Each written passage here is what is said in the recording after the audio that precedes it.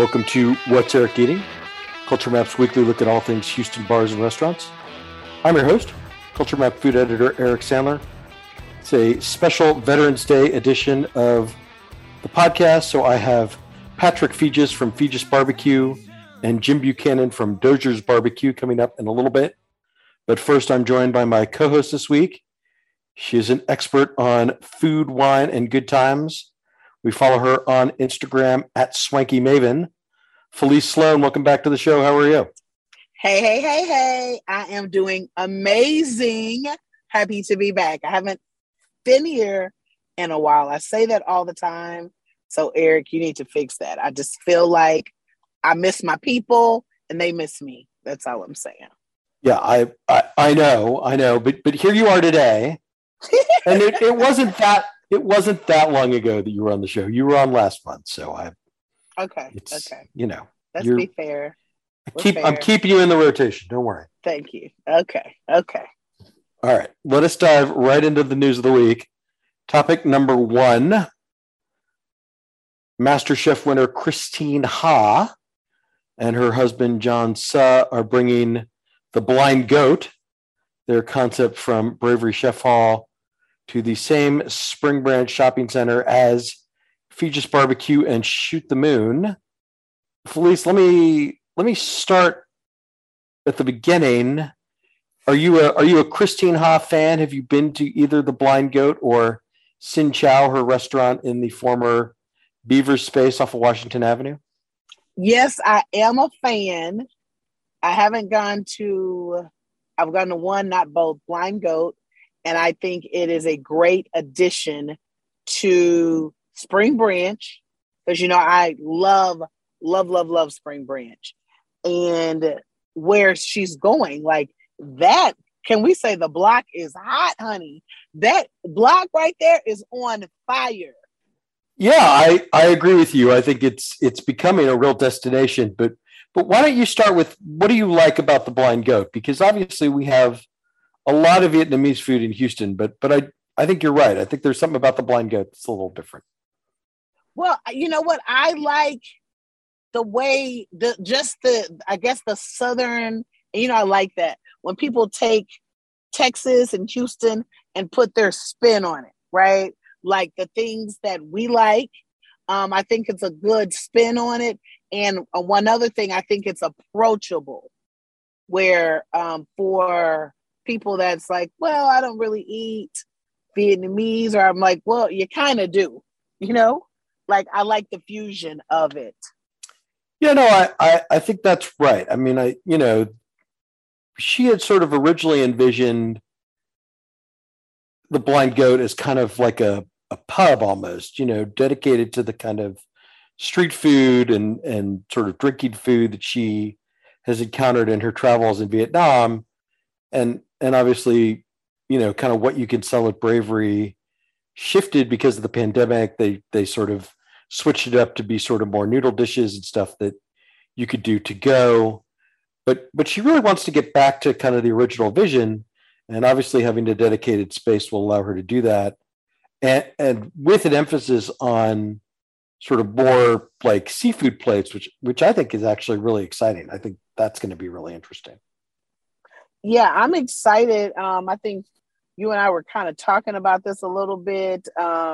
We didn't kind of go into detail that part because you were saving that. Like, Felice, read the article. I mean, you kind of did me like that.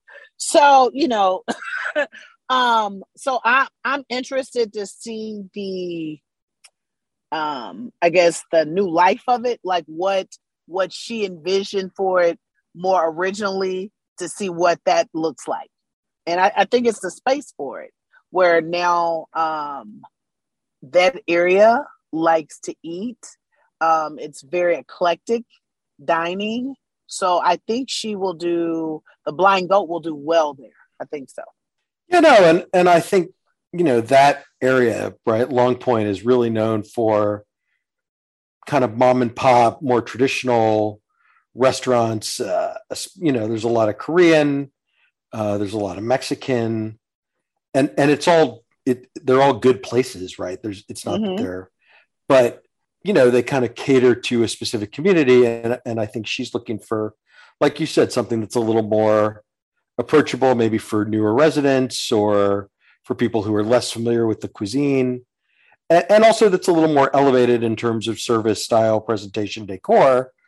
I think she basically said, she and her husband moved to Spring Branch recently, and she said there's not really a place in the neighborhood that they want to hang out at all the time. And of course, the Spring Branch residents were howling on social media about, oh, well, we've got this great place and that great place. And have you been to X and Y? It's like, look, the point isn't that those places don't have appeal or that you're not allowed to like them, right? That's not the point. The idea is that she sees an opportunity to do something a little bit different that's more in line with her taste. And given her track record, the idea is that that might appeal to other people too. Right. Correct. No, I like it. I was excited to hear about it, and I'm excited to see what she does in the space. And also for folks like me, I like to be able to pull up to the parking lot, park my car, and walk in. Right? Like, yes. Again, nothing against having to look for parking and valet.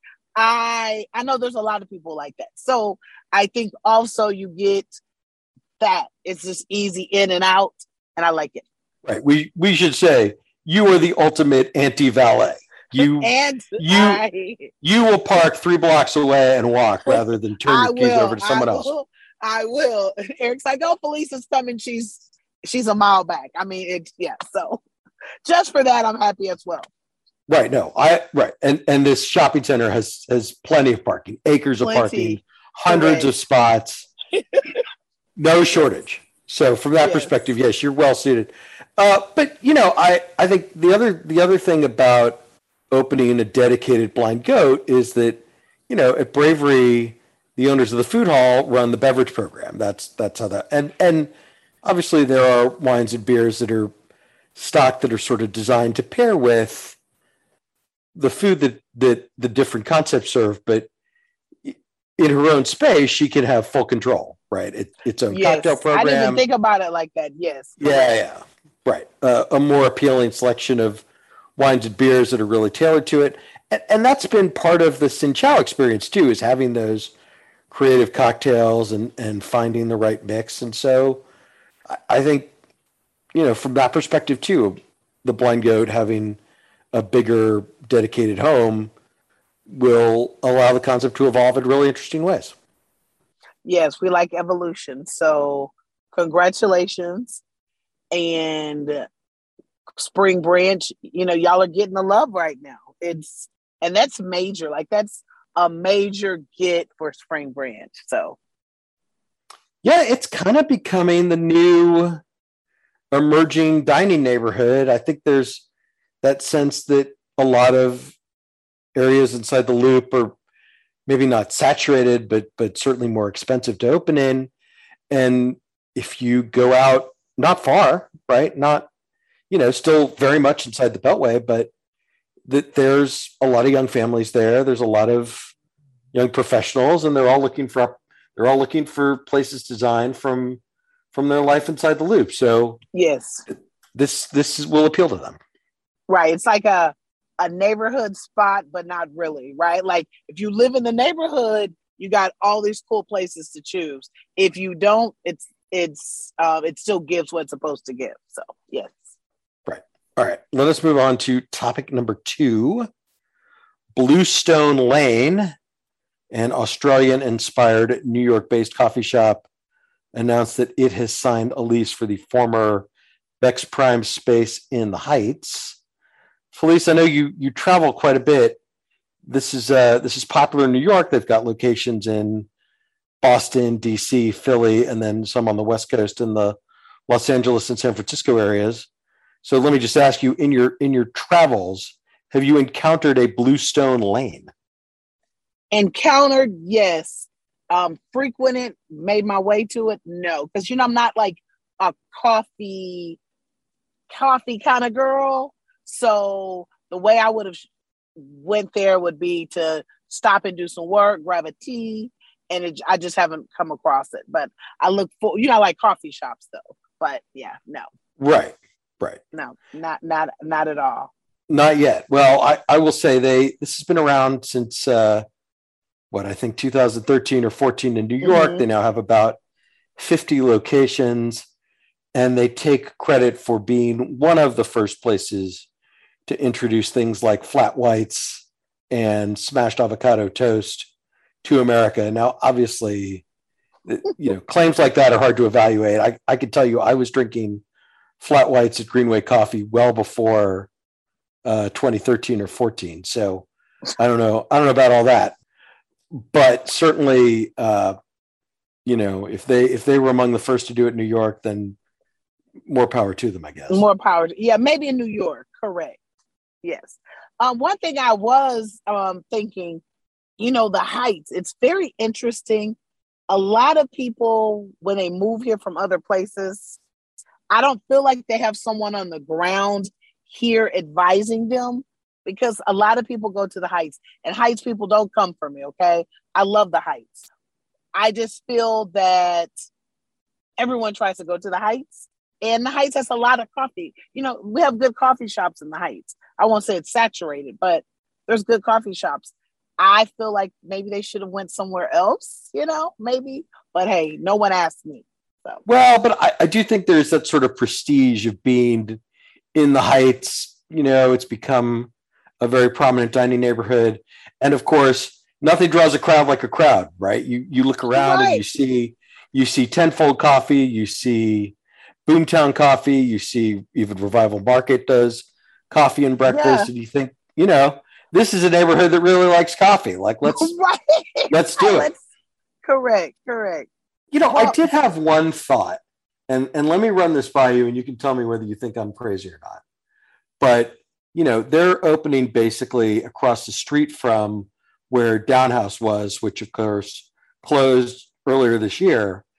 And, Downhouse was a lot of things, but when it first opened, it was that kind of neighborhood cafe with a great coffee program, breakfast, lunch. Obviously they did dinner and had cocktails. So it's not a one-to-one analogy, but I remember back in the day, that's one of the things people really liked about Downhouse was you could get breakfast there and you could get really great coffee there. And so my thought is like, well, Downhouse is gone and this is moving in right across the street. And to your point, again, it has a lot of parking, which is rare in the Heights, which someplace right. like Boomtown doesn't really have because it's on 19th Street. Mm-hmm. And so I thought like, this is kind of an interesting choice and potentially a really good fit for the area. When you put it like that, and this is why you do what you do, Eric. This is why you're Eric Sandler. So let me just say, yeah, if I think about it like that, they may be onto something. You are correct. Because again, when we talk about that whole in and out, the parking situation, because some of those coffee shops, they get full really, really quick and you're trying to find somewhere to park. Right. And I'm like, it's just coffee. I'm driving around. I'm going on where I have to go and going somewhere else. So you're on to something. Whereas back in the day, I did love going to Downhouse for just as a cafe, just to chill, to meet friends, like have coffee, do breakfast, so yeah, okay.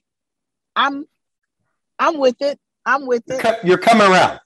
I'm coming around. Yes. All right. Well, so we'll see. I mean, obviously we'll see what happens with Bluestone Lane. It's not going to open until sort of the beginning of next year, but it does have this track record of success in other cities. And I think it's a really great location. And so, I look forward to trying it. I'll definitely go in for an avocado toast or a sandwich or a bowl or and a couple of coffees or whatever. That's appealing to me. Yeah, I'm going to check them out. Yeah, I definitely will check them out. And now that you've kind of put it the way you put it, I'm like, yeah, I may be looking forward to a little bit. I'm not going to say if I am or not, but I'm going to check them out. How about that? All right. That works for me. Let's do topic number 3. I have a new nightclub opening in Houston this week. It is called Zanaku. It is from the Hospitable Viking, which we know from, well, they had the Commoner and Boulevardier, which they have converted into Zanaku. They opened Cherry downtown in the former Nightingale Room space earlier this year. And I got to say, I'm not really a nightclub guy. That's not really my scene. But I am highly intrigued by Zanaku because of what they have. They have digital mapping technology. And so they have all these anime style graphics, and they built these like custom walls with different shapes. And these projectors perfectly render or display the images of these graphics onto the walls, and they can change over the course of the night. So I've been asked not to spoil exactly how they change, but I'll just say if you're upstairs after midnight, you might notice the graphics are different than they were before midnight. And also that some of them are interactive. So, there's like paintings that have a projector behind them. And if, a bartender or a manager or something sees you staring at the painting, they can trigger the women in the painting to wink at you, which I just think sounds like a lot of fun. Yeah, that's the maybe guy video game thing in you. Like I'm well, that's intrigued. Fair. I'm like, what? Like, I just want to have fun with my friend, and I think it would be fun. So let me go back. I think the concept is very interesting. It's fun. I'm like going. I was trying to figure out what age that would appeal to, and I guess it could appeal to a lot of age groups. However, I'm not, if I'm staring at, depending on how many drinks I've had, and I'm looking at the painting and it flirts with me, I'm just like, what? It just seemed, I'm like, do they play good music? Those are the things I'm like, right? Like, I asked about the music. It's going to be sort of sped up EDM versions of popular songs, some K-pop, and maybe a little bit of like Japanese hip hop, just to set the mood. And that's what I get. And that's when you say that's what I get. So I feel like, and that's what their theme is. I feel like I am in a video game, right? I feel like I'm a part, everything, but that's what they're going for. So I think that there is a market for it. I will definitely go sober to see if I get it. And then once I get there, have a couple of drinks and see if I'm more into it. Because I definitely feel like it is very niche. And yeah, I'm intrigued. That's it. I don't think it's going to be for me. Well, I think that's fair. I will say, right, like I'm not an anime connoisseur. I'm not a super fan by any stretch of the imagination, but if you're my age, which is to say, your late 30s, your early 40s, you may have seen a movie like Princess Mononoke in the theaters, or you may have geeked out over Ghost in the Shell back in the day. Mm-hmm. And if you just look at like Comic-Con or any of these other events, people, or even the recent night market that the Shun guys hosted, there's a real community around Japanese culture in this city. And people love to dress up. They love to be involved in these worlds. And so I'm not necessarily saying that I expect people to cosplay when they go to Zanaku, but then again, it wouldn't surprise me to see that necessarily, right? And I do think you're right. I think there is something about this sort of video game idea, these really immersive worlds, and it's so different, right? Like when I talked to Carson Hager, who's the owner, he's like, look, we have patio bars, we have nightclubs with, bottle girls and sparklers, and there's like 4 or 5 Anvil style cocktail bars. And that's what we do in this town. And so do something different. And he went to LA and he went to a whole bunch of places, and he was just one of the things that really impressed him was that bars in LA are built around a story. And in this case, in Zadaki's case, the story is it's like a, Japanese, maybe Yakuza hangout in the near future.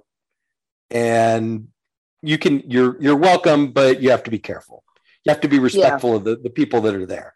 Yeah. And so, I totally get that. Like when you describe it, and I think exactly what he sold that.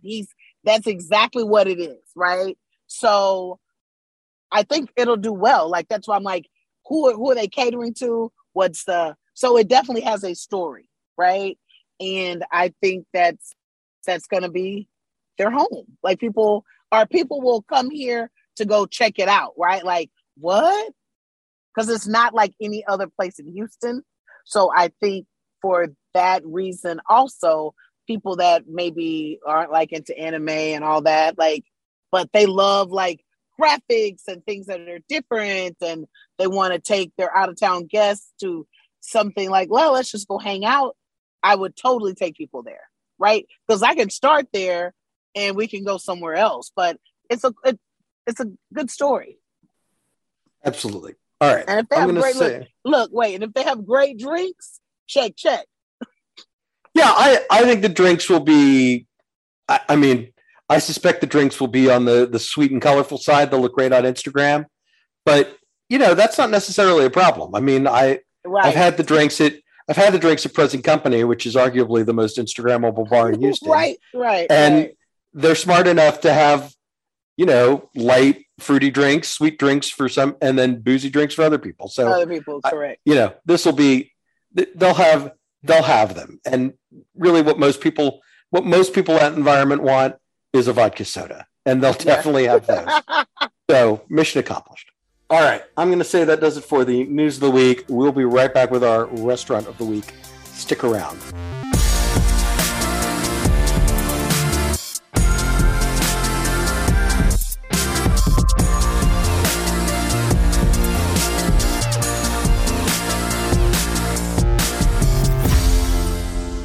Today's show is sponsored by Balcones Distilling. Balcones makes grain-to-glass whiskeys at their distillery in Waco. I could talk about all the awards they've won, or that they're one of the pioneers of the growing American single malt movement. Instead, I want to talk about flavor, specifically of their flagship Texas One single malt. Pour a dram, and you'll get aromas of toffee and overripe fruit. Take a sip and savor the silky texture and flavors like lightly toasted bread with butter and marmalade. The finish offers more of those coffee toffee notes with wood flavors that round it all out. Personally, I drink my whiskey neat, but you're welcome to try it with a little water or even in any classic whiskey cocktail. Look for Balcones in stores, bars, and restaurants across Texas. Try it. I think you'll like it. Felice, for our restaurant of the week, I want to talk to you about Toro Toro.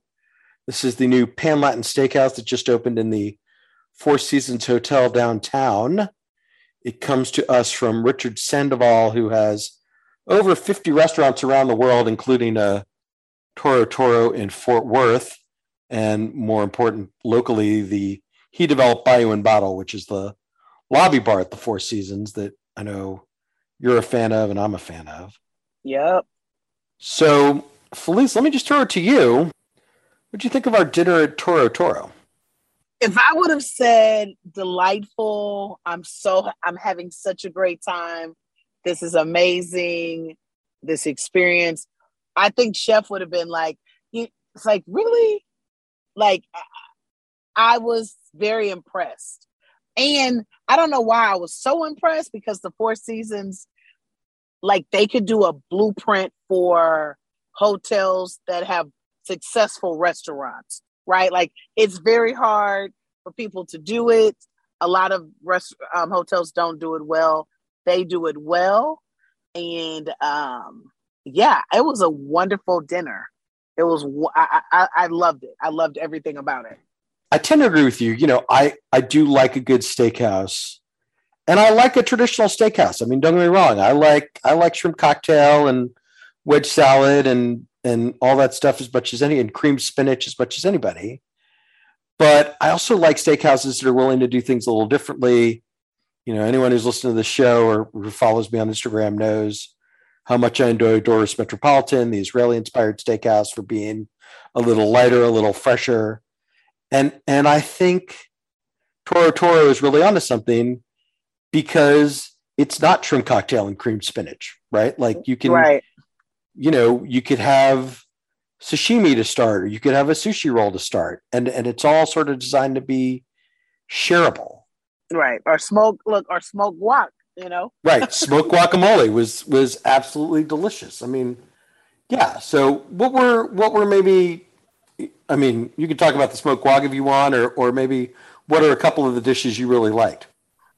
Yeah, so love the smoked guacamole. Like, because guacamole is so simple, so many people like don't do it well, right? And we have places have great guac in the city, but adding like that little smoke element to it, and it was done really well. That started things off. I'm like, well, I think I remember saying to you, well, if the guacamole tastes like this, we're in for a treat, and literally it started an evening of wonderful dining. That was one of my favorites. The short rib, there's a short rib, I don't know what it's called on the menu, you may know the name of it on the menu, but it's short ribs, kind of like a short rib taco, right? But you build it out where you have the short rib. They give you 3 different sauces ranging in heat levels. You kind of put that together with a lettuce wrap. And honey, let me tell you, that was the business. That was probably one of my favorites. I had a couple of favorite bites, but that was, I had to narrow it down. And I had to narrow it down because I knew you were going to ask me that. That was one of my favorite bites of the night. Yeah, they call it the bone-in beef rib au carbone. Yes. You get texture, you get flavors. And one of the things I did, I mixed the sauces from mild to really hot. And yeah, that was a wonderful bite. But, the dessert was good, where we had They call it La Bamba. La Bamba, just like they just dropped the whole bowl and it splattered all over the table. Not in a nice, respectful, delicious way Right. of a splat.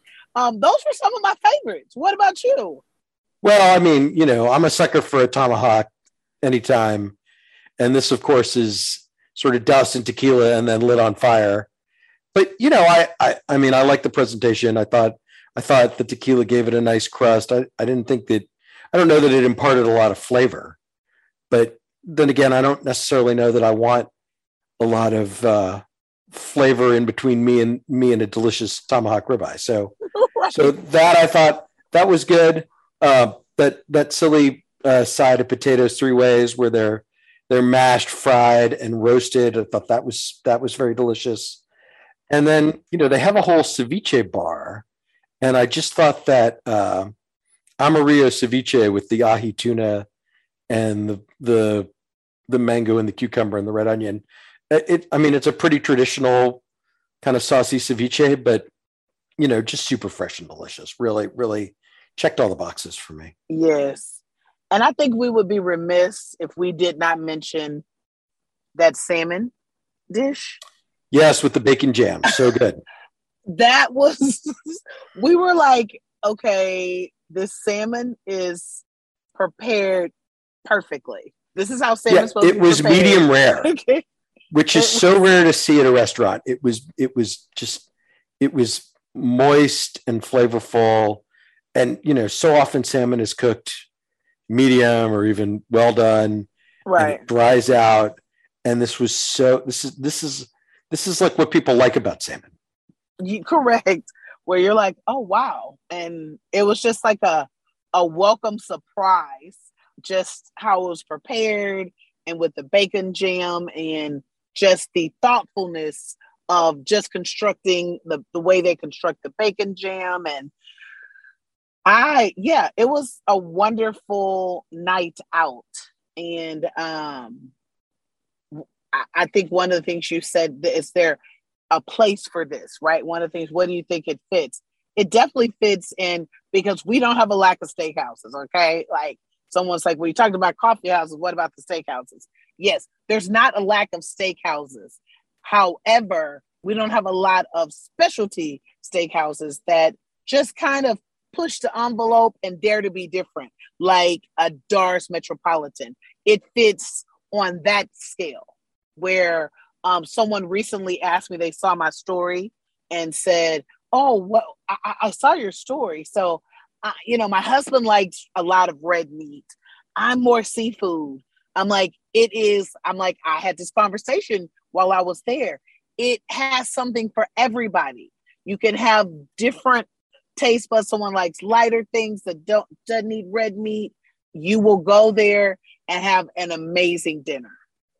I think that's right. And I think that ability to cater to a diverse crowd when not everybody wants red meat, and or even just you could go and have a casual dinner and you can build it around those small plates. You could have empanadas and a sushi roll and, maybe split the salmon or have the chicken and know that they'll be just as good as the steaks is really appealing. And that's one of the things I like about Doris is you don't have to get a steak there. Yeah. But if you do, you'll know the steaks are great. And of course, I think the Four Seasons is it's a nice environment. It's got a little bit of a sense of vacation to it. The service is going to be super polished. Now, look, obviously we were invited. We were their guests. They know what I do for a living and why we were there. So I don't want to go too effusive because they were trying to impress us and they succeeded. But, I do think it's a really nice addition to downtown and combined with the reintroduction of the Palm, which now has a new menu and a slightly more Italian direction. It pairs really well with what's already there in terms of Pappas Brothers and Vic and Anthony's. And so I'm excited about downtown dining again. I am too. And let me just, because you're talking about that, in probably by the end of the year, I won't put a date because we don't have a date, but when you go there and, downtown has a lot of things to offer after dinner, before dinner, they're going to have a speakeasy, a real speakeasy. Like, Eric and I got a sneak peek of it. Like, it's truly a speakeasy. If you don't know, like the folks listening, you are in the know. Other folks, they're not going to be in the know. They're going to have dinner and go about their way. It's a speakeasy. You got to kind of knock to get access, and it's right. It's hidden behind. It's going to be hidden behind a wall. Yeah, it's going to be out beyond the main dining room. Yeah, I think I like that they're doing that. And as much as I like drinking at Bayou and Bottle, there is something kind of fun about a more private space, something that's a little more secluded. And Lord knows, that hotel is a destination for celebrities visiting sports teams, all that kind of stuff. Like, if you're there on the right night, who knows who you may run into sitting across the bar from you. In the speakeasy, that's all I'm saying. So right. Behind the wall, make your way. That's my kind of fun. Like that's what I like to do. That's my nightclub. All right, that seems like a good place to wrap this up. That does it for our restaurant of the week. Felice, thank you very much. Thank you, Eric. I look forward to next month. All right, and I will be back with Patrick Feges and Jim Buchanan.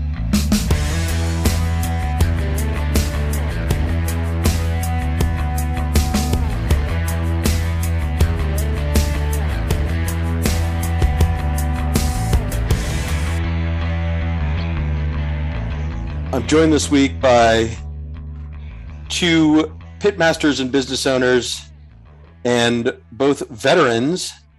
This podcast is coming out on Veterans Day, and so I thought it might be interesting to talk to them about their experiences in the military and how that shaped their careers. Let me start with Patrick Feges, the owner of Feges Barbecue. Welcome to the show. Thanks for having me. Jim Buchanan, pitmaster at Dozier's Barbecue. Welcome. Thanks for having me. Patrick, let me start with you. Can we just kind of do the basic what was your background in the military? What branch did you serve, and maybe when did you serve? Okay, yeah. I joined up after high school, summer of 2003. I signed up to be a 92 golf, which is food service. So that means everyone just shit on me. But obviously food was what I wanted to get into. My After basic training and AIT, I ended up in Korea, up near the DMZ. And then as we rolled into year 2 of the Iraq war, year 2 of the second war we were in, they needed bodies. So they were downsizing Korea. So they deployed us from Korea to Ramadi, Iraq, which is a real popular decision. I was in Ramadi. So we got there August of 2004. 3 months later, I get injured in a mortar explosion and get sent home after a lengthy stay in the hospital. And then I'm medically discharged October of 2005. So I was only in for a little over 2 years, but I got to see a lot of stuff. It was eventful. All right. Yeah. We'll come back to that, I think. Jim, what about you? I mean, when did you serve, and what branch did you serve in? Well, I really feel old now after hearing Patrick say he went in 2003. I signed up actually the middle of my senior year of high school in 1986, and was on delayed entry for 11 months, shipped out August of 86. And I was in for 11 years, made that big trip to the sandbox the first time around. And it was exciting. Jim modest. I think he did a lot cooler stuff. Did some big boy hard charger stuff. Yeah, I have a friend of mine who used to work on the civilian side of DoD, and in what I will broadly define as intelligence, because I don't think he was never allowed to really tell me what he did for them. But I met one of his colleagues once who was an Army Ranger, and I said, "Oh, what did that guy do for the Rangers?" And he said, "Door kicker." And I understood immediately what that meant. And I didn't ask a lot of questions about where and when he may or may not have kicked doors on behalf of the government that represents me. Yeah, hashtag checks that box. Jim, how did you kind of make the transition from, 11 years is a long time. When did you sort of decide that it was time to move on and do something else? Yeah. So from a background standpoint, I was raised in the Army. My father and his father and his father were all career Army officers. So I grew up in the Army lifestyle, traveling the world, moving place to place every 3 years. And I was never pressured to join the military.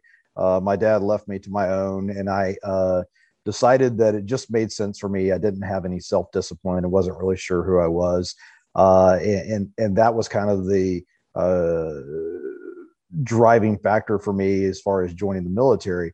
And I loved it. I mean, I really enjoyed being in the service myself. But at some point during my career, and I can't really define it, I guess I just kind of became disillusioned with what we were doing or what we were supposed to be doing, and decided it was probably just time for me to transition to civilian life. And I chose not to re-enlist and stepped out into the real world. Yeah, Patrick, I think Jim brings up an important point, which is kind of the motivation. I mean, there's a lot of ways to get a culinary education. Why did joining the Army seem like the right decision for you? No, I already mentioned earlier, but I did the delayed entry program as well. When I was 17, I technically signed up. My mom had to go down there and sign with me. But I don't know, college, I was never really interested in college. I was a halfway decent track athlete, and if I'd really tried, I maybe could have gotten a scholarship, but single mom, 5 kids. I'm the oldest one. There's no way she's paying for college. So I just kind of had to figure out, keep myself out of working at Wendy's my whole life, which is where I worked in high school. I had to figure out a different game plan. And I don't know, it seemed like an adventure. It seemed like something that would be interesting. And it kind of was. And there's Korean dishes on the menu at Feges BBQ. That's always been part of your cooking. I mean, what was that like being immersed in another culture? Oh man, it was great. I really wish I could have gone to Korea like in my 30s. I would have enjoyed it more. I was 19 and a little pissed off that was my first duty station. And we were up near the DMZ, so there's a lot of rules and restrictions for us. But the times that we did get to go out, we went out with some of the Korean contractors and they would take us out to eat. And I fell in love with the food. It just was so good. And that was really my first time out of Texas. So it was kind of like a wild, we didn't travel a lot growing up. So it was kind of like a wild experience to see this other culture. But it was cool. I enjoyed it. And like I said, if I was a little bit older, I probably would have enjoyed it more. Yeah. What about you? Do you think you benefited from seeing other parts of the world and encountering different cultures? Yeah, absolutely. Going back to my days at Papa Charlie's and at Buck's, a lot of the stuff that we did was, trying to find ways to apply traditional smoked proteins to food dishes that were from different cultural backgrounds. And that really kind of ties in with my experiences, both as an Army brat and then my own time in service. We spent time in Greece, and I was very, very fond of Greek food. So I was always trying to find ways to tie barbecue to Greek cuisine and, Asian cuisines and even some Middle Eastern dishes. So you have these experiences, you come back to civilian life. What was that like? What was it like kind of getting back into the world and not having this sort of day-to-day, schedule of military life? Weird. It was very weird. What did you do professionally before you got into the food business? So I went to college, started working in litigation support, worked in the litigation support industry for quite a while, and was doing competition barbecue on the side, just kind of to satisfy my competitive needs. That's where I met Wes Gerena. We just kind of clicked because we had that similar military background and, kind of yin and yang. His personality offset mine. And that's kind of how we ended up in the barbecue world as professional barbecuers. We were both competition barbecue guys, but it was just kind of an odd transition to ending up on the food service side, because it's not anything I had really ever aspired to. Patrick, let me circle back with you. Because you went to the military to learn some basics about food service, and obviously your career got cut short because you were wounded. But what was it like coming back for you? Did you dive right back into restaurants right away? I know you were a teacher for a little while. Yeah. So the food service in the military is pretty terrible, and so I got jaded, and I was actually planning. I had wanted to stay 20 years, and I was just going to re-enlist to something else other than cook. So when I got back, I didn't want to do anything with food. But I just kind of spent a year just taking a break, and still kind of recovering. And so, yeah, I ended up working at an after-school program because I thought maybe I want to be a teacher. But then just started cooking again and fell in love with it again.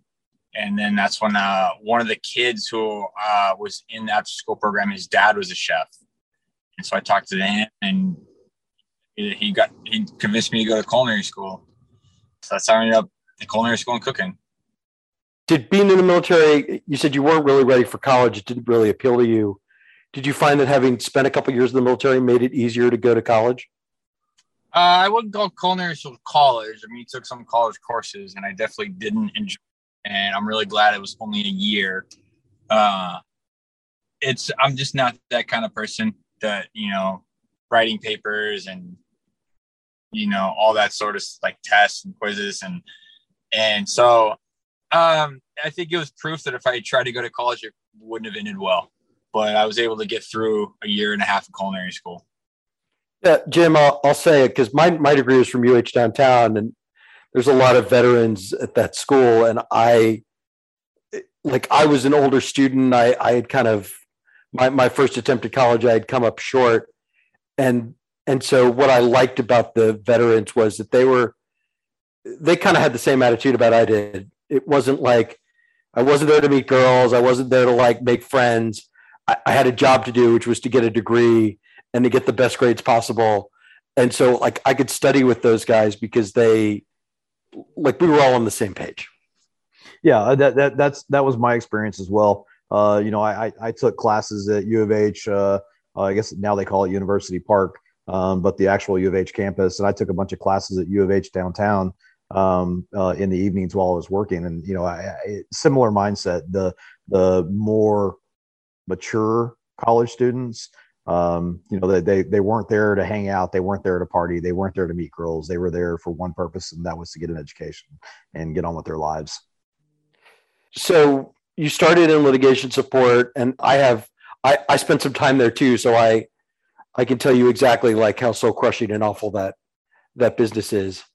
So what's it been like kind of being on your own, and maybe, would you say that your military background has made it easier to be an entrepreneur? Oh yeah. I think Patrick will probably tell you the same thing. Coming out of high school, I was a less than stellar student, and I knew I didn't have the self-discipline or drive to really be successful. And that was kind of what drove me into the military. Was I knew I needed that. And that was not something I was going to find on my own. Coming out of the military, you learn a lot about who you are. You learn about how to drive yourself. You learn how to stay on task. And you learn this sense of, hey, I got to keep going. It's just one foot in front of the other until we get to where we're supposed to be. So that really was a lesson that has served me well in my professional life. Patrick, how about you? What would you say has been the lingering benefits of your time in the military? I mean, I'll agree with everything Jim just said, but I mean, there's a couple things stick out to me. Just coming up, the military, you have to always have your head on a swivel and be aware of your surroundings, especially when you go to a war zone, because it's life or death. And they constantly say complacency kills. And I feel that really helped me as a line cook, and then now as chef, is that I constantly tell my guys, I see everything. If you guys make a mistake, I'm going to see it because I'm constantly looking. I don't have this tunnel vision that some people do. And then another thing, as far as, being an entrepreneur and, a boss, is that I had a drill sergeant one time tell me that she'll never ask her soldiers to do anything she wouldn't do herself. And this is as they're standing in front of a obstacle course in South Carolina after it had rained all night. And she ran through it and got completely covered in mud to show us how to do it. And that was just a leadership trait, I guess, that just really stuck with me. It's like, And so I tell these guys, like, I'm asking, in this industry, you do a lot of stuff that's, dirty or filthy or something you don't necessarily want to do, but it's just to get the job done. And I make a point of letting them know, I was like, hey, I've done this and I'll do it again. It's just your turn to do it. And I think they appreciate that when they see me get down and dirty with them as well. Yeah, I think that's exactly right. You really learn how to become a leader and a team builder, and I tell my people, just like Patrick, I won't ever ask you to do anything that I wouldn't do myself. And here I'm going to demonstrate that right now. But more importantly, you teach the people below you how to do your job, because if something happens and you're not able to do it, somebody else has to pick up the slack and take care of it. I think sometimes there's that compulsion's the wrong word, but people get territorial about knowledge sometimes, right? Like if I teach you how to replace me, then that that might be the end of my time at this job, right? People hold on to knowledge because they think that makes them irreplaceable. And so I really admire that, because I think, your job as a chef or a business owner is if you want to open, like, Patrick just opened a second restaurant, you can't do that if you have to be there every day. No, we can't go do this festival we just did if I don't teach someone how to run the restaurant. You get tied, you get chained to the restaurant if you don't do that. Yeah, then you find yourself in a position where you're doing everything yourself. Yeah, then you just be miserable. Right. Now you have shared misery because you have a team to share it with. Right. Yeah. Exactly. Yeah. And then, I mean, you both have obviously made commitments to different veterans causes over the years. I mean, Patrick, you have a discount for veterans when they eat at the restaurant. You're giving away free food to veterans on Veterans Day. I mean, maybe talk about just being a part of that community and how you interact with other veterans when you see them. I mean, for me, it's just kind of like a sign of respect. Like, I think that's why Jim and I get along so well, is we've all been we were in the shit, and maybe not together, but we know what it's like. And so it's just like when veterans come in, it's like, hey man, I know you suffered too, and I know you went through this. And so just sign of respect. And, we don't ask them for their military ID, just the honor system. And if someone wants to lie about it, that's on them, that's on their soul. But, we've gotten some repeat veterans at Spring Branch, that, I've gotten a chance to sit down and talk to, and it's just a great community. For the most part, everyone, it's a lot of mutual respect. So it's kind of cool to have those people come in and hear their stories as well. Yeah, we don't, at Dozier's, we don't offer a veteran discount per se. But, we do a lot of a lot of outreach to veteran organizations. There's some nonprofits that I help out from time to time with food for events and things like that. And it like Pat said, it's just a way of giving back to guys who, very frankly, don't really get much from our government or our community as a whole. It's kind of like, you tend to get looked over. People forget that, we've been at war for 20 something years, and there's a lot of people, men and women, from all service branches that are coming back, and they have needs, they have issues, and somebody's got to be there to lift them up and support them. Yeah. And let's be honest, John Public, the media really only care about veterans when it suits their agenda, and just leave it at that. I won't get on my soapbox. So I think Jim and I, it's a way for just to let these guys know we appreciate them every day. And that, they've earned it. Yeah. I mean, I'm certainly as guilty of that as anyone. I mean, I don't really know much about military service. It was never something, I considered, even though I had, previous generations, my father spent a couple of years in the Air Force, my grandfather served in World War II, but it was never something I aspired to do. And so I do think these conversations are important because you're right. We have millions of people who've gone to war, and we don't really focus on it very much. Yeah, it's unfortunate.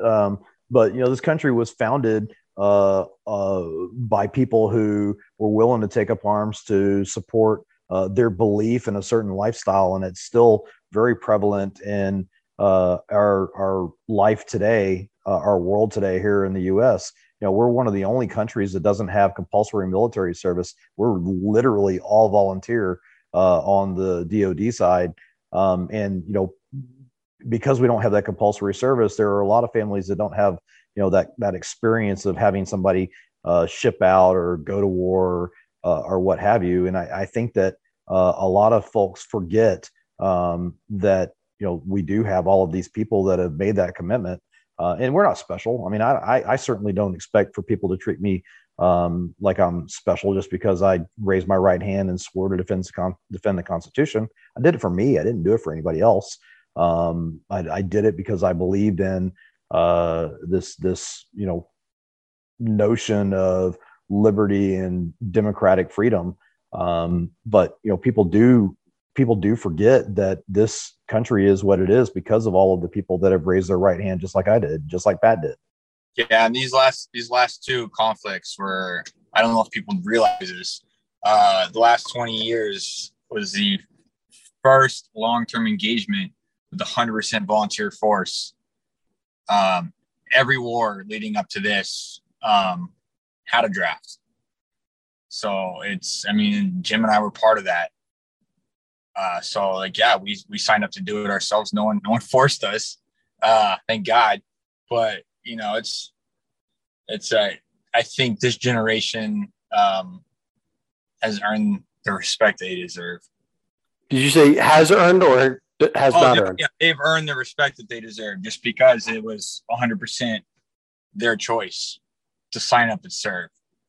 Yeah, Jim, you said you don't want special treatment or recognition, but what would you like to see civilians just be more aware of when we think about the commitments that veterans have made? I can't really speak to that. I think that it's just important for people to remember that there's a lot of people in our communities who have voluntarily taken an oath to defend the Constitution and have gone to hostile lands to defend the rights of everybody here in the United States. And it's important for people to remember that, and that these people that come back, they don't really get much support from the government, at least not to the extent that they should.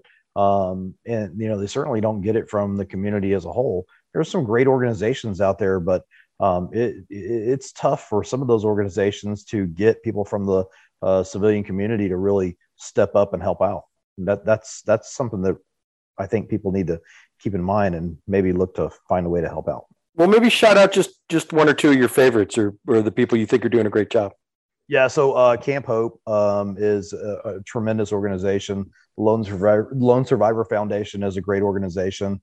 I've recently started working with an organization out here in the Fulshear area called the G300, which is really focused on helping veterans kind of reacclimate to the civilian life, and they're focused on like outdoor activities. Just those are some really good ones. There's a lot of them. Patrick, is there any particular organization that you've worked with that you would recommend for people to think about looking at? I've worked with a couple that aren't around anymore, but Camp Hope is a big one. I think that there's a major problem right now with veteran suicides and PTSD, and I dealt with undiagnosed PTSD for years, and Camp Hope focuses on that, and I think that's a major organization for veterans that really helps them out. And they're local. Right. I know Russell Ibarra from Gringos is a big advocate for them. Yeah. And I try and get involved with the local VFWs. There's a few of them around where I live in the restaurant. And so, and I'm just trying to find some local Spring Branch veteran organizations. There's a couple that we're starting to do some work with.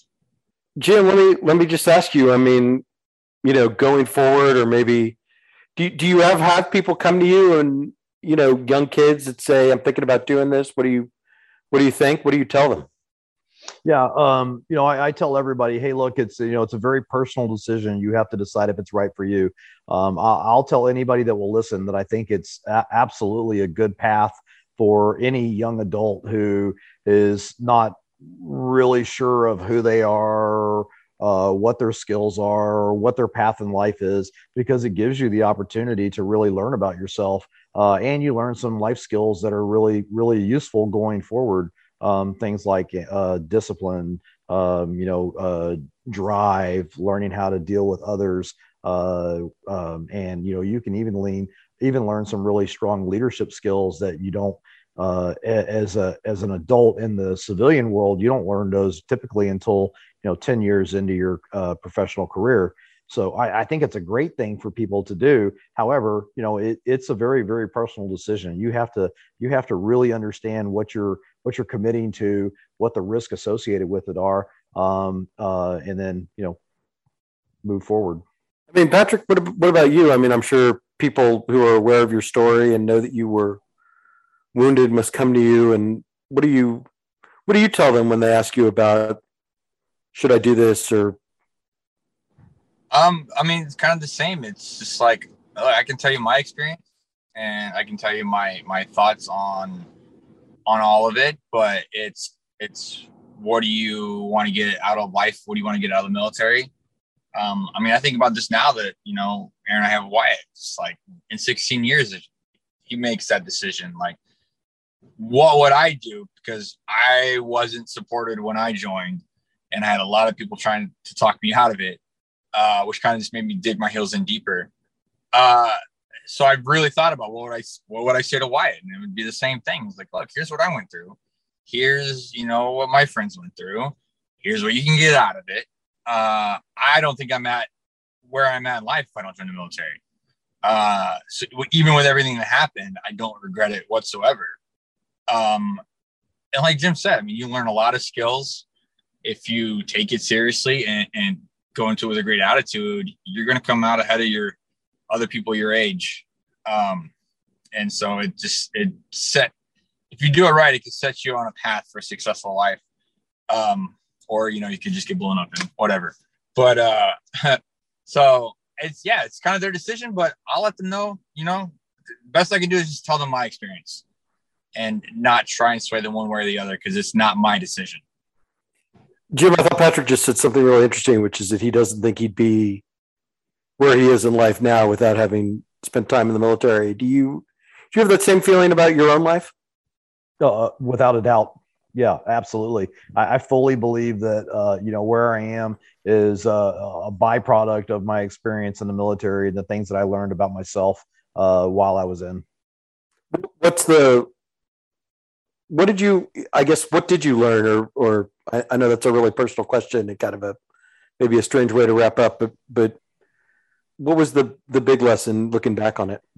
I think as a high school student, I felt a sense of entitlement. I was pretty bright. I wasn't a very motivated student because high school just didn't interest me. So as a result, I was pretty lazy. Going in the military, I learned that laziness is just not something that you can exhibit and have any sense of success. And I learned to work through that. And, now I have a sense of sticking to it. This is our mission. We have to go. We have to keep going until we finish. And I mentioned this earlier, and I've said this to many, many people. You always put one foot in front of the other, and you keep going with your head up until you get to where you're supposed to be. Patrick, I know I really appreciated you sharing that thought about what you would tell your son, but maybe just follow up on Jim's point, and that'll be a good place to sort of wrap this up. But what's the big thing that you sort of took, or how does it shape your perspective of who you are? I mean, Jim just said, just put one foot in front of the other, because that's the only way to get through the day and on to the next one, in the military and in life, right? Like, I mean, we're all going through it right now. The last year and a half has absolutely sucked, but it'll get better eventually. So you just keep slogging along until you get to that finish line, just like in the military, right? We both served overseas and it sucked, but you know what? It came to an end. Our careers came to an end, and we moved on to a posher life, less hard work life, I guess. But you're not going to quit to get through. I mean, to get through basic training, to get to the military, you can't quit.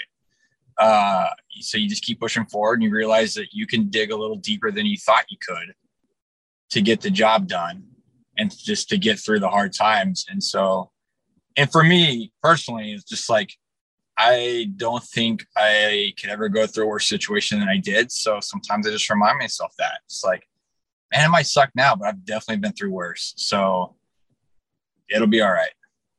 Yeah. I guess on a lighter note, right, cleaning grease out of a barbecue pit, relatively speaking, isn't as bad as what you sort of endured and experienced. Yeah. Just all on a day's work, At least I get to go home and take a shower and drink a beer and hug my family, So it's And, there's a lot of guys out there right now that can't do that. So, there's a time where I couldn't do that. So, yeah, it ain't that bad. Jim, you have any final thoughts? No, I don't. I'm just, listening to Patrick talk about how, hey, look, I've been through a whole lot worse. And I'm just thinking to myself, yeah, he sure has. Yeah.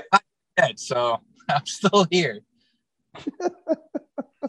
Yeah, Patrick, I know you've told that story before on the Tales from the Pit podcast and some other places, and I just wasn't. I wanted like a slightly more lighthearted conversation, so I hope you don't feel like I deprived you of the opportunity to tell that story again, because it is an important story. But I was looking for a slightly different perspective.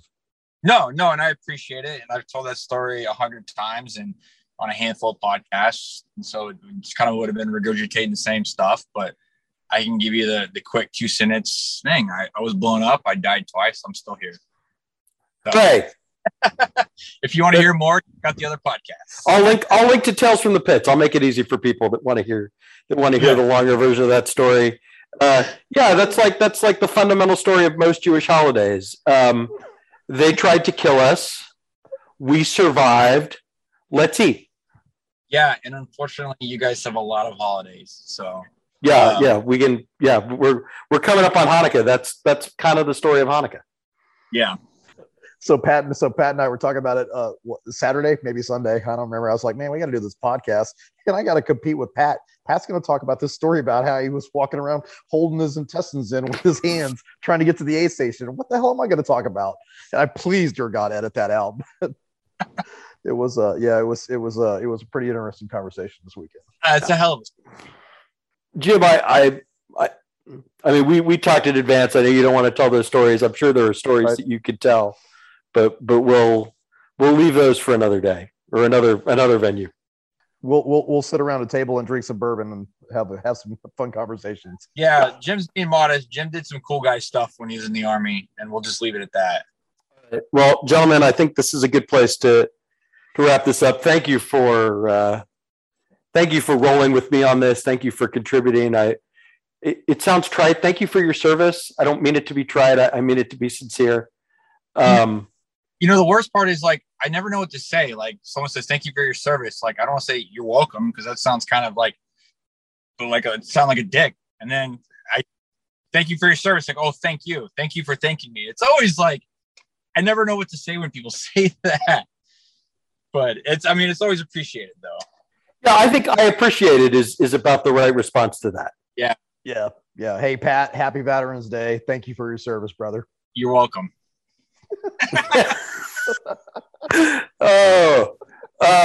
Let's plug your businesses before you get out of here. Patrick, give us the website and the social media for Feges BBQ. Feges BBQ.